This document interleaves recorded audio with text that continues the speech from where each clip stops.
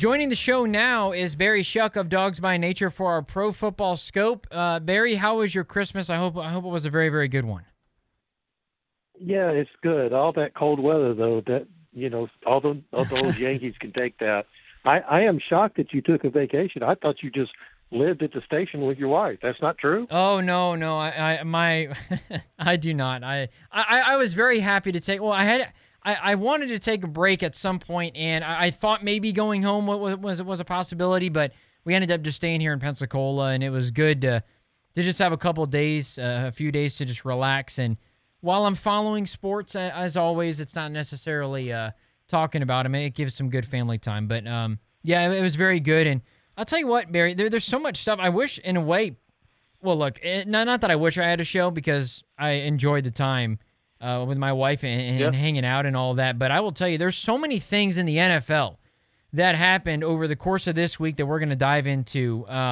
Is there anything that stood out as the biggest news story coming into this Friday ahead of all the games that are crucial for teams' playoff races? Is there one that stands out maybe as a bigger deal than the others? Well, I'd have to say that the Raiders mentioned Derek Carr is just a shock. How do you take your starting quarterback and you say, well, we're not going to make the playoffs, and we want you to not only not play, but we don't even want you around the facility? I mean, how do you do that? Yeah, I was shocked when I saw that not only they were going to bench him, I was surprised at that, but then the whole deal of him stepping away from the team, I was floored by that. Like, what in the world does that mean? And right afterwards, Davante Adams making the comment of, I mean, Derek Carr is my guy. I came to the Raiders because of Derek Carr. So at that point, if you're Mr. Davis or you're any Raiders fan, you think to yourself, well, if Derek Carr's not the quarterback, then does Davante Adams not want to be here? And what happens then? Yeah, and believe it or not, I think a destination for him might be the Tampa Bay Buccaneers. Now, yes, if that's that's interesting. true, then that would leave the door open. If Tom Brady decides that, he wants to keep playing and he has to go home every day to an empty house and he doesn't like that, maybe he would end up in Las Vegas. That would set the world on fire. But I think some really, really good destinations for Derek Carr is one would be Indianapolis. I think this is going to be Matty Ice's last year. And really, they have an exceptional team. They've got a really good defense. They just need some spark on the offense, and I think that would be a good place for him. The other thing would be the Saints. Yeah. I don't think Jameis Winston's going to come back, and the Saints really are a roller coaster. They've got a great offensive line. They've got a defensive line is real good, but they do have salary cap issues, and they don't have a first-round pick. So their financial situation makes a quarterback of Carr's nature just trickier to project as a strong possibility. But if the Raiders end up cutting Carr, which is a possibility, then Nolans might be able to find a way to make it work. Yeah, I think that when you bring the Saints into this, it's very interesting because this is something that I've said on the show before too. Is I don't think Jameis is that guy, but the fact that they don't have a first round pick, I don't know if the Raiders would be likely. I don't know if they're going to cut him. I don't know if they'd want to trade him. I don't know if the Saints have anything to trade that the Raiders would want. But that idea that and that rumor that hey, Tom Brady could easily come to the Raiders because that was a possible plan a couple of years ago before he went to Tampa. He could have gone to Vegas. I mean, all of this could work its way out where Derek Carr ends up in the NFC South in some way, shape, or form. I find it interesting, too, where the Colts are at, and I think the Saints and Colts are in a similar type of predicament where their roster is very good, but the quarterback position is really what's holding them back, or in the Colts' case, maybe even coaching to a further extent. But you could also say the Saints with Dennis Allen hasn't worked out either. How much of a change could we see this offseason? Maybe even, dare I say, with Aaron Rodgers, too, because I know there was a report out there that Jordan Love could ask for a trade if he's not going to be the starter in 2023 because he feels like he could be that guy. And obviously, you know, with Aaron Rodgers and Brett Favre, we had a similar type of a situation that we saw there. I mean, how much movement could we be seeing with the quarterback position, including Jimmy G, maybe even, and Brock Purdy as well? Yeah, and Jimmy G probably is the biggest obstacle there, and he might be on everybody's list to bring in, including the 49ers. You know, they just, with Purdy on their team, they just kind of ended up with something that was not foreseen. Nobody saw that coming. But I love Jimmy G. I think he's a great hand. He's got a good touch on the ball. He's accurate, and he does move the sticks. And as far as Aaron Rodgers, I mean, who knows? I mean, I don't understand why these guys keep hanging on now. I remember back in the day, Johnny Unitas played for the San Diego Chargers one year. Joe Namath played for the Los Angeles Rams one year. So, you know, it's tough, I guess, after that's all you've known as an adult. And you think about it, this is the only job that Tom Brady and Drew Brees and Aaron Rodgers, this is the only job they've ever had in their whole life. Yeah. So, they've all got money, so it's not like they're going to have to figure out that I'm going to have to go and become a substitute school teacher or get my real estate license.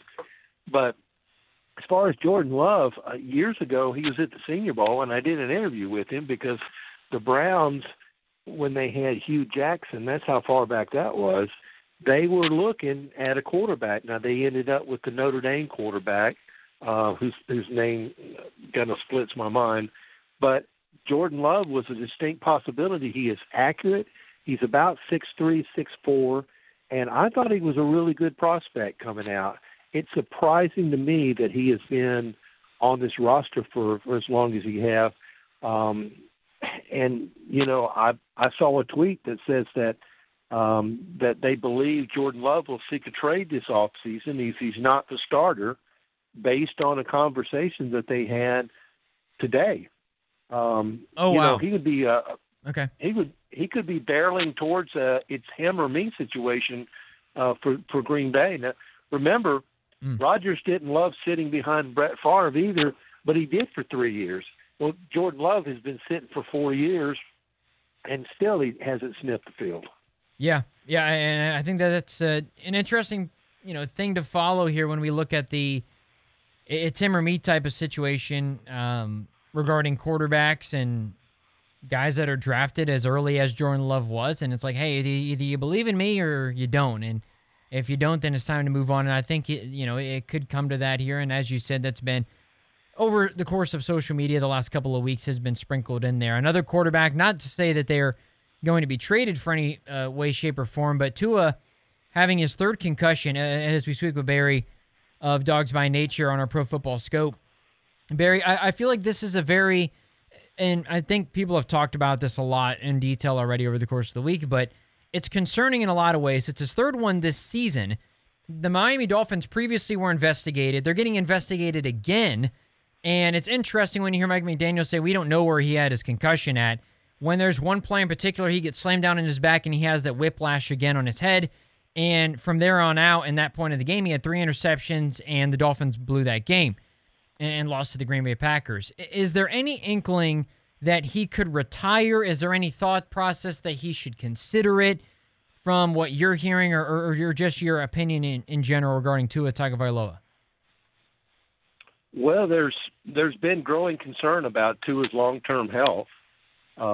Many are debating whether or not he should shut it down for the season or even beyond. His trainer tweeted out today, and I'll give you a quote on this. I know some of you are mad, but Tua ain't going nowhere for a very, very, very long time. Get over it.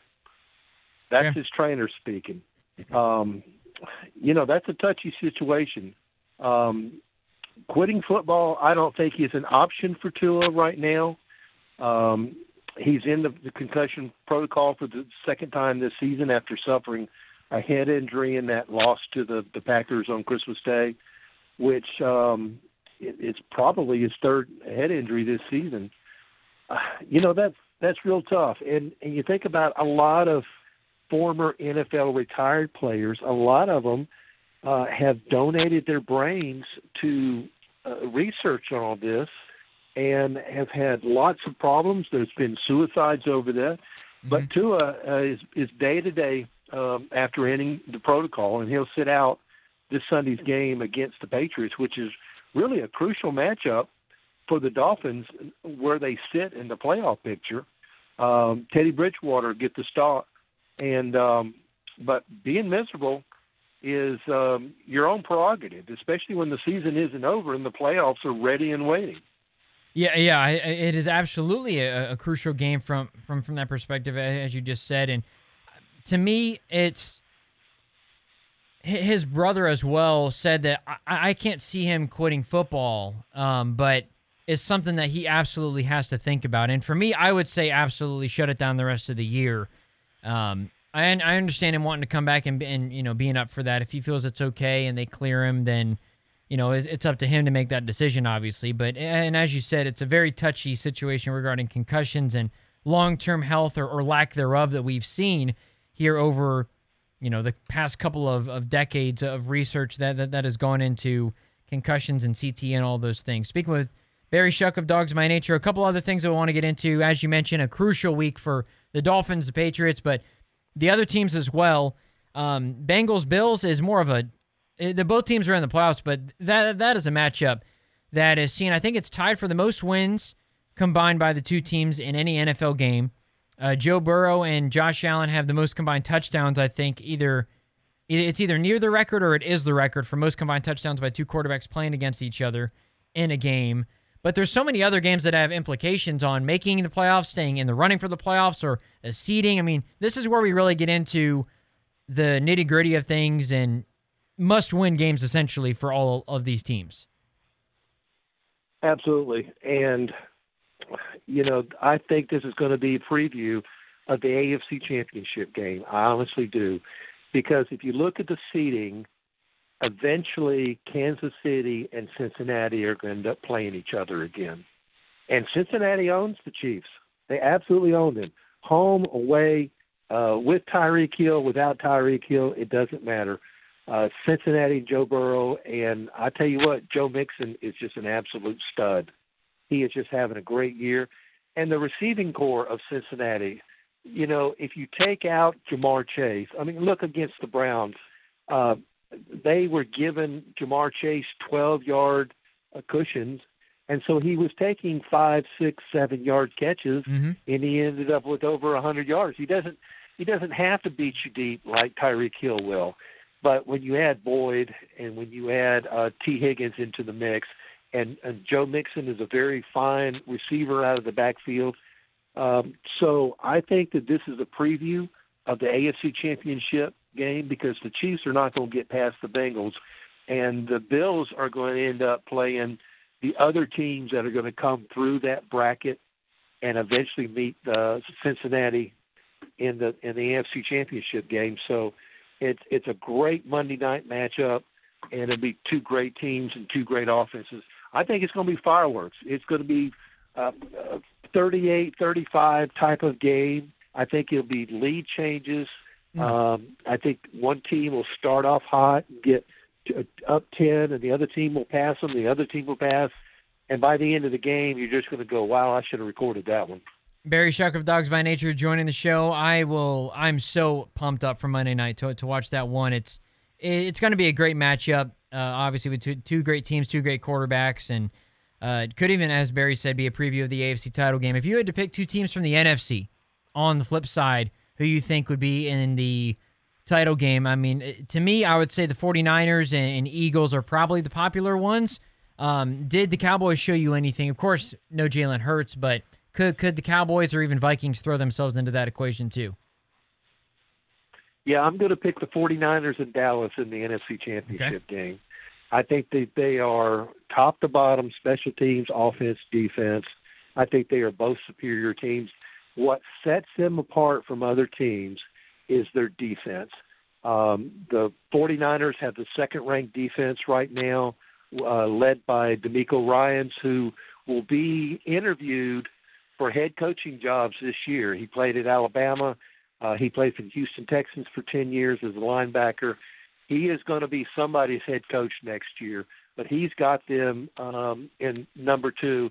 And Dallas, I think that their defensive coordinator, Dan Quinn, I think that's their team's most MVP this year.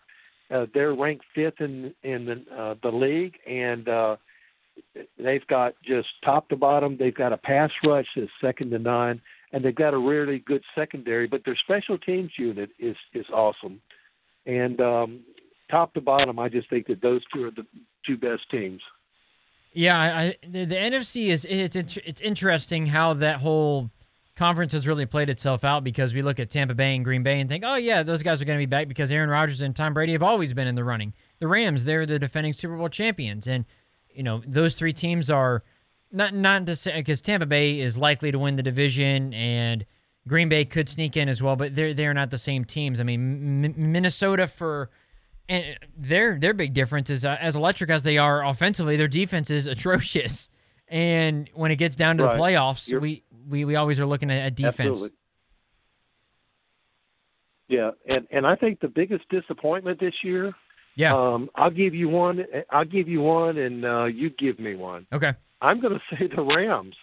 How does a Super Bowl champion go from just running through the league, winning the Super Bowl, running away with the Super Bowl, and end up with only 5 wins? They've got no continuity on offense, and that's what their coach is famous for. Now, of course, their best receiver, Cooper Kupp, went down, and that's a huge, huge loss. But they've got 0 running game. They're like 29th in the league in rushing. You can throw all day on them, and it's just a huge disappointment. Who's your team? Man, I said that's a tough one. I would probably say the Denver Broncos, but I think the Raiders are right there as well, because they got the number 1 rusher in the league in Josh Jacobs, and they still only got 6 wins.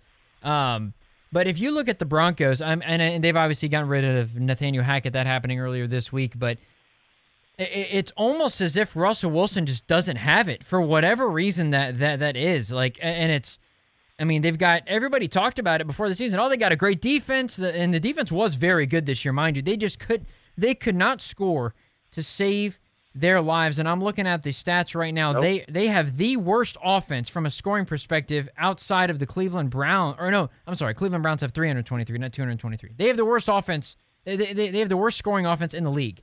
And it's not particularly close. It's worse than Houston even. Yeah, and that's bringing in a superstar quarterback with that huge, huge contract. And that's a contract that now everybody is going to be looking at. I mean, they're looking at Deshaun's contract, which is fully guaranteed, but that's an anomaly. I think Russell Wilson's contract is more relevant and realistic for money. Let me tell you, all 31 NFL owners are mad at the Cleveland owners, the Haslams, for giving a contract that's fully guaranteed, and they just never should have gone that way with it. But I think all these quarterbacks that are wanting big contracts are going to use the Russell Wilson contract as a go-by and get nothing out of it. What do they have, 4 wins? Yep, 4-11 they are right now. They stink. It's horrible.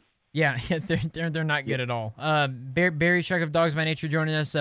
Final thing before we wrap things up, Barry. You mentioned the Browns and the Haslams and all that. Eliminated from the playoffs, 6-9 right now. What is your overall evaluation, I guess, of the Browns and the season and that loss to the Saints where they only put up 10 points? Yeah, they had a 10-0 lead, actually. But, when they had their backup quarterback, Jacoby Brissett, in there, they were the 5th best offense. When he went through the 11th game, they were the 5th best offense in the league. Now they can't buy points. They've only scored 2 touchdowns. Since Deshaun Watson is shown up under center, they have only scored 2 offensive touchdowns. The only game that they played well is the defense scored 2 touchdowns, and they got a punt return, and they got 2 field goals out of the offense. Deshaun Watson is just not having a good time. He just looks rusty. He, what we envisioned when we got Deshaun Watson is his Clemson days and his early Texans days, sort of like Lamar Jackson, where if somebody's covered, he runs from the pocket and he gets 11 yards, 17 yards. At the end of the game, he's got almost 90 yards rushing, throwing for 300 yards passing. None of that is happening. He is only running and scrambling when he absolutely has to, and that's very infrequent. If I was the head coach, I'd put Brissett back in and play him for 2 games, and then decide if that's what is wrong with that offense. Maybe it is. Man, that would be quite the storyline, I think, if Deshaun Watson were to get benched. And neither here nor there if he's the guy next year, they paid him the money. It seems like he has to be. All eyes are going to be on him, and the pressure is going to be even more severe than it was, I think, him just coming back based on how they've looked offensively. Barry, appreciate the time as always. Do you have an idiom for us today? I do. I'm going to give you where squib kick came from. Okay. What a squib kick is where the kicker, he doesn't kick it deep into the end zone, and he's not trying to make an onside kick. He kicks it low, and it only rises off the ground a few yards, and once it bounces, what it's supposed to do is the ball is supposed to bounce all over the place where the other offense, the return team doesn't have an opportunity to return it or get a good return off of that. It's kicked low and downfield instead of high and at a shorter distance. Then the kickoff team must try to corral the odd-shaped football, which can travel in any direction once it makes repeated contact with the playing surface. This was named by Bill Walsh, who was head coach of the San Francisco 49ers, in 1981. His kicker, Ray Wersching, was injured, yet had what was scheduled to play anyway on the road against the Detroit Lions in September. Well, on one particular kick, Wersching struck the ball wrong, which sent the ball on a low flight. Well, the Lions had a lot of difficulty fielding the ball, and it bounced all over the place. Walsh said that the football reminded him of how a firecracker would jump all over the place, which is what the word squib means, is a small firework. Great stuff. Squib kick was my go-to in Madden when I was playing when I played Madden. I haven't played it for a few years now, but that's always the go-to because the thing will bounce around a little bit. It'll pummel off a player, and you can get it. It's almost better than an onside kick. Well, Barry, appreciate the time as always. You have a good and happy New Year over this weekend, and we're looking forward to talking to you again here next week. Anytime, my friend. See you next year.